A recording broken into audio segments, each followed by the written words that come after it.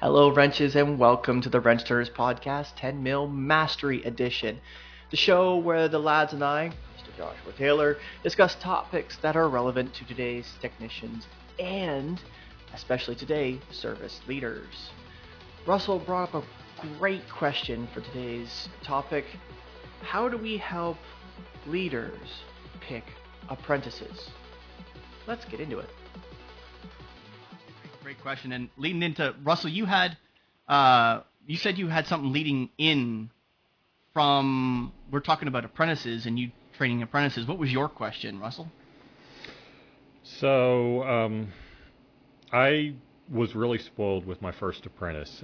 Great guy, older, so he had some maturity with him. His second apprentice at 3 weeks in got fired. First time that I was actually involved in picking someone, and looking back, I can recognize that I should have not even picked the guy, because the entire time we were in the interview, every 10, 15 seconds, he's pulling out and looking at his phone. So, for me, that was a huge red flag that I missed. So, when I know all of you have worked with apprentices in the past, if you get the option to select your apprentice, what do you look for in that person that helps you pick somebody that's going to be successful in the field?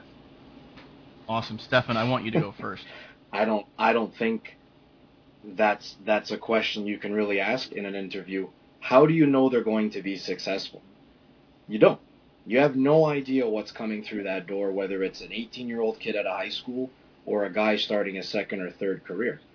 So I think that success comes down to, does he have the environment to support his learning style, perhaps? Is he someone who gets bent out of shape if he gets a little bit of ridicule? Is he a smartass? All these things are going to come through the gate. So, during an interview process, think about it. When was the last time you interviewed for a job? It might have been 10, 15 years ago. How nervous were you? And kids these days, your cell phone is a part of who you are. You have all the information at your fingertips, and it might just be a nervous tick, or he's really into his cell phone. No different than trying to ask someone if they smoke. We've all seen smoke breaks take 10, 15 minutes sometimes, and you're going, man, where the hell is this guy? I think what I look for in an apprentice is, are they even happy to be sitting in that seat? What's their general mood that day? They're coming into a dealership and they're pretty pumped up about it. Okay, cool. I was once that kid, pretty pumped up about it. Maybe I can use this for about 5 years before the realities of flat rate and the OEM world sort of trickle in and really change that innocence of a young child. But you got to work with it, and you got to keep them motivated as much as possible. So, regardless of what comes through the gate, I just try to give them what I want when I was that age. I want to see the shiny new dealership, the new cars, the coffee machine, the pretty receptionist, something to get them interested in coming into work. Because unfortunately, there's a lot of pushes from the OEMs that make the job really kind of suck. And you just got to keep it light, and you got to keep it fun. I mean, I'm in the OEM dealerships now over 15 years, but my humble beginning was at a Canadian Tire in high school. And every time I pass a Canadian Tire with the shop doors open on a Saturday and I see that loop line 15 cars deep and I'm just there to get, something for the house, and I look inside the shop and I'm like, wow, they still got the same, tire dunker for water or air leaks. And, it's a whirlwind. It brings back a lot of fun, actually, I had when I was young. So I'd want to make sure that for an apprentice, at least they can communicate and they talk and they genuinely look like they're interested or at least a little bit curious about starting in an OEM brand at a dealership level. And if it's a smaller shop, something to drive them, whether it's a hobby off hours, ask them some personal questions. I think you got to connect with apprentices more on a social level and really just get their mental health sense. How are they going to learn? Am I a good teacher for that kind of learning environment? Because I'm finding ways to try to connect with the different kids that I got working under me. And it's a little bit of a challenge. What you can do with one might not necessarily work with another. So I just look to see if they're willing to communicate with me, I'll communicate with them, and I think that's where it's got to start. Awesome. Marshall, you're going through this on a fairly regular basis every like 7 to 9 months, and you're fairly integrated with the hiring process. What's maybe not all, but what's like maybe one key tidbit to help you with Russell? I choose my apprentices based off of personality. So, well, a couple of things, but mainly personality. So I'm going to spend 50 hours a week pretty regularly with that apprentice. Maybe more one week, maybe a little less the next week. But for the most part, averagely about 50 hours a week, one-on-one. Our personalities have to mesh. So we have to work together. And if they have a personality that bumps with mine, it's not going to work for 50 hours a week for 6 months, 7 months, 8 months.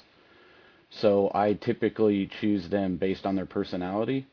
I also, it's difficult in the interview setting to get them to open up and get some personality out of them. So I like to go with our recruiters to the recruiting events at the colleges and meet them on a not so professional manner where I can cut up with them and get to know their personalities. And then when I go back to the recruiter, I'm like, I want that one, and I like that one, and I like that one. Those are the ones you guys should go after. And if they get one of the three that I pointed out, I'm happy. So that's Awesome. usually, and then usually I tell them it's a 50-hour deal. Nobody's going to force you to work 50 hours, but I need that out of my apprentices. We can't force you to work more than 40 hours, but you're going to be in a service truck with me, and I work 50 hours. It is what it is, and at the end of the day, this is where Caroline and I, my wife, we were having this discussion yesterday. The difference between the younger generation and the older generation, and I honestly believe that I have to believe, and I do believe that the younger generation isn't unwilling to work. And I think my wife said this well: they need to work the way they want to work, and I think they're headstrong and intelligent enough to understand that they have options, and it's not an understanding that in a hiring process, it's not you as a dealership or as a service leader or as a technician picking a candidate. It's just as much them picking you. And if the fit isn't there, and I use the word fit a lot, fit matters. Right? Fit really matters, personality-wise, characteristic-wise, hobby-wise. Like I bring this up in past sessions, that if as a 40-year-old married with children man walks into a shop with nothing but 25-year-old young men who aren't married, who don't have children, even from a fundamentals of ethics, morals, life experience, we're not even close to the same level. Yes, there's a level of adaptability that has to be there from both sides of that coin. But if when you've got that many people that are so far apart, they're just not going to work. From a personality standpoint, Marshall, I think you're wholeheartedly correct. Like your personality's got to jive, especially when you're in an environment where you got to work 50 hours. Like it's not. You're not calling in sick tomorrow because we worked 10 hours yesterday. Like, I'm sorry. It was a long day yesterday. Guess what? It's going to be a long day today. It's going to be a long day tomorrow. It's going to be a long day every day until Friday. And on Friday, it's going to be a long day too, whether you want to work long day on Friday or not. But when we get home on Friday night, guess what? You get 2 days off. You get your weekend. You recover. Because guess what? Next week, it's going to be a long day on Monday, a long day on Tuesday, a long day on Thursday, and so on and so forth. So they need to understand that if they want in this trade and they want to be successful in this trade, that there's a certain level of conformity to a degree that needs to happen. Yes, they can ask to be flexible, and those are questions to help you, Russell, in interviews. Like, how willing are they to be flexible? If they're not willing to be flexible at all, that's going to be a problem. If they're not willing to adapt to the team, going to be a problem. If they're not willing to respect authority, but also be open to conversation to understand, okay, if they don't respect, and this is where the respect part comes in, if they don't understand why, it's not disrespectful to ask why. I would almost say it's disrespectful not to, if you don't understand. Don't just do the job because you're being told to. Understand why, because it'll make you a better technician. And then learn how to ask it respectfully. Because you don't tell somebody to fuck off, that's not right. That's not how you ask why, right? That's not. And honestly, a lot of us, I know all of us have done it at least once. And I know all of us have experienced technicians and apprentices that will say it that way, because that's their way of saying why. Because they don't understand. We need to teach them. And I think that's where that first 3 weeks, unfortunately, they didn't learn how to be respectful in a short period of time. They've never been taught. And it's awfully hard to teach and grow apprentices when they've never been taught how to be respectful in the first place. Because that's, I think, for most of us, if not all of us, being respectful comes first in personality. You can't get anywhere if you're not respectful. Well, as an apprentice. And like everything with your apprenticeship, Russell, is just like, I'm not saying we treat our people like we're back in the military, but everything that we do should have a purpose, right? So the purpose behind me working 50 hours, I don't have to work 50 hours to make my money. I work 50 hours with my apprentices because it teaches them perseverance. It teaches them how to grind. Because when they're out on their own after 8 months, if they want to make money at what their pay is, they got to work 50 hours. If I start working them at 50 hours right off the rip, when they break out at 8 months by themselves, they work 50 hours. And that's all they know. They know that's what they do.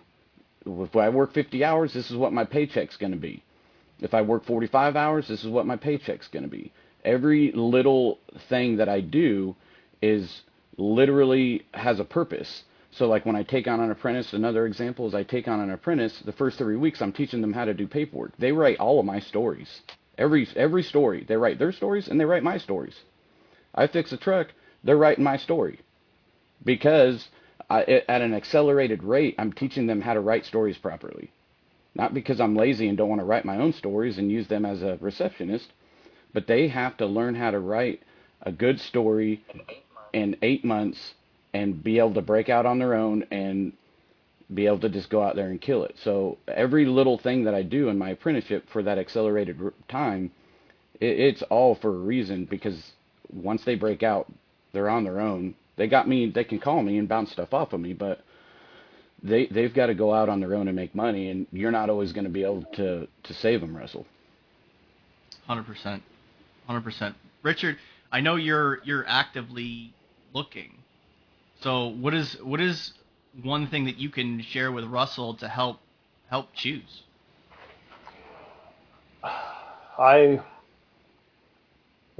So right now I'm hiring one guy. He's a high school student. He came to us. He actually actively came to us because I had posted an ad, and I was like, okay, yeah, I'll give everybody a chance, right? Like, if experienced journeyman, that's one thing. You can usually tell with an interview process if they're going to be a good fit for the shop or not. But these people, these young folks walking in the door, I hate that term young folks. It makes me feel like I'm 80. But I will give anybody walking in my door who wants an apprenticeship a chance, right? If they really want to be in this industry, my first question usually is, what do you like to do in your spare time? And it's like, I love to wrench on my car. I love to do, I love to work on my vehicle. Usually from there, it's like, hey, you're gonna grow to hate that, right? I always use the term like never make your hobby your career, because you will come to hate that hobby. But if they're mechanically inclined, I've always been of the opinion that it's always the kids that have kind of struggled in school. You have all these terms now for it, ADHD and all these labels that they put on some of these kids walking in. And a lot of the times, all they need is, they need to be kept busy, and their focus is insane. They learn, they have drive. There's a pretty big gap in the generation where you see where they focused on, really pushing post-secondary, pushing universities. You can actually see this in the current career path of a lot of people, where they come out of university with, 6 figures worth of debt, and they're flipping burgers at McDonald's, right? Because they were pushed towards this path. And I know from my perspective, having, kids in their 20s, I'm seeing it start to get, there's a lot of pushback now from these generations, and I'm starting to see more of the trades get interested people in that. And now it's just a matter of bringing them in and asking them. And a lot of it comes down to, like Marshall was saying, personality and respect. That's the big thing. I know, Stefan, you were talking about how if the phone is like the cigarette, but people don't smoke during interviews. Not anymore. Right. We put laws in place and all that, but if somebody's gonna, and I've had this problem with fully licensed technicians walking around on their phone. I had one guy that used to work with me, and he wanted to follow me to the GM store, knowing that I am in a leadership position and I have influence and all that. And he was like, "Hey, come on, I'm going to come and apply." And I said, "No, you're not. Like, until you learn how to manage that addiction, because it is. If somebody is constantly on their phone, it's like smoking. Smoking's still an addiction. If they're constantly on their phone, it's still an addiction. Until they learn how to manage that, they're not going to be they're not going to be able to put 100% into the job at hand, right? So in that aspect, Russell, if somebody pulled their phone out at an interview, I would just continue with the interview process and be like, this is not the candidate for me. You can tell a lot with personality and certain leading questions during an interview, right? Like, what do you like to do in your spare time? Do what if I were to sit you down with a difficult situation, how would you react, right? Like, those are all your basic management interview questions, right? But a lot of it comes down to respect and drive, right? So The only thing I would add to Richard's statement here is, if you are having trouble, if you are part of the hiring process and you're in the interviews with your leadership, Russell, and you're actively participating in the interviews, there are questions. And so Richard alluded to, typical management hiring questions that you ask. The challenge with those typical hiring questions is they don't personalize to the individual. Typically, they'll give you a broad answer, and they can be very canned answers. I would suggest to you, if you are part of those interviews, go online, because there's lots of resources on LinkedIn. Like Sandy Zanino is another person that you should connect with if you want to understand a little bit better about HR and hiring. And there's lots of other HR professionals and content creators out there that you could look to for more unique questions that are non-standard, that might get you a more specific answer, because these are questions that are non-standard. So when they're non-standard, I mean, let me be more specific. So when I ask my son when he gets off the bus, how was your day? I don't ask how was your day. I ask, what did you learn in math class this afternoon? So I'm specific with the time. I'm specific with the thing I'm asking about. And these are things typically not done in interview questions, because they're broad spectrum questions looking for an overall thought pattern, but they can become very canned. And somebody who is actively interviewing, even techs who may be, C techs, D techs, who may not have a full dipstick, they will know typically off the top of their head, memorize quick answers to be able to divert. When you get very specifically asked questions, they have to think on the spot, on their feet. And that's a great way to kind of relate to Richard's answer, where they have to come up with a problem-solving answer to the question you're asking, is very specific to them. That would be a way to kind of utilize personality like we're talking about with Marshall, and how we're talking about, each individual step that we've all mentioned is going to help you. I think you need to utilize all of them to help identify red flags. Utilizing their phone on a regular basis. Yes, that could be, and I'll parrot that is it could be a nervous tick. That's what they go to. They're nervous, so they go to their phone. That might not be they're addicted to their phone. It's how they escape. And I think that's part of a generation where they don't know anything else. That's their escape. So when things are hard, that's what they go to. Instead of looking up and looking the person square in their face, it's like, I'm nervous. I'm sorry that I'm nervous. Can you help with that? I want to be as helpful as I can. Being nervous in an interview is not going to mean that they're nervous on the shop floor, right? You have to get, and to Marshall's point, being in a somewhat social setting where there's less pressure, less stress, getting to understand them a little better. And that's not always necessarily a capable thing for you to do or your leadership to be capable to do, but getting them in a position where they feel comfortable to talk and enunciate and carry a conversation the way you would want to and expect to in the shop, that might be helpful. That's a great question, Russell. Great question. Great question. Oh no! That's the end of another episode, Wrenches. That's okay. We'll do another one next week. On Tuesday, on Wednesday, on Thursday, and on Saturday every week. Folks, thank you for listening and watching on your streaming service of choice. So don't forget to like, comment, share, even maybe hit that rating button or the thumb button below. I appreciate you. We appreciate you. The gentlemen, the lads, we thank you very much for listening and watching. Remember, folks, negative pushes, positive pulls, and always clean your toys before you put them away.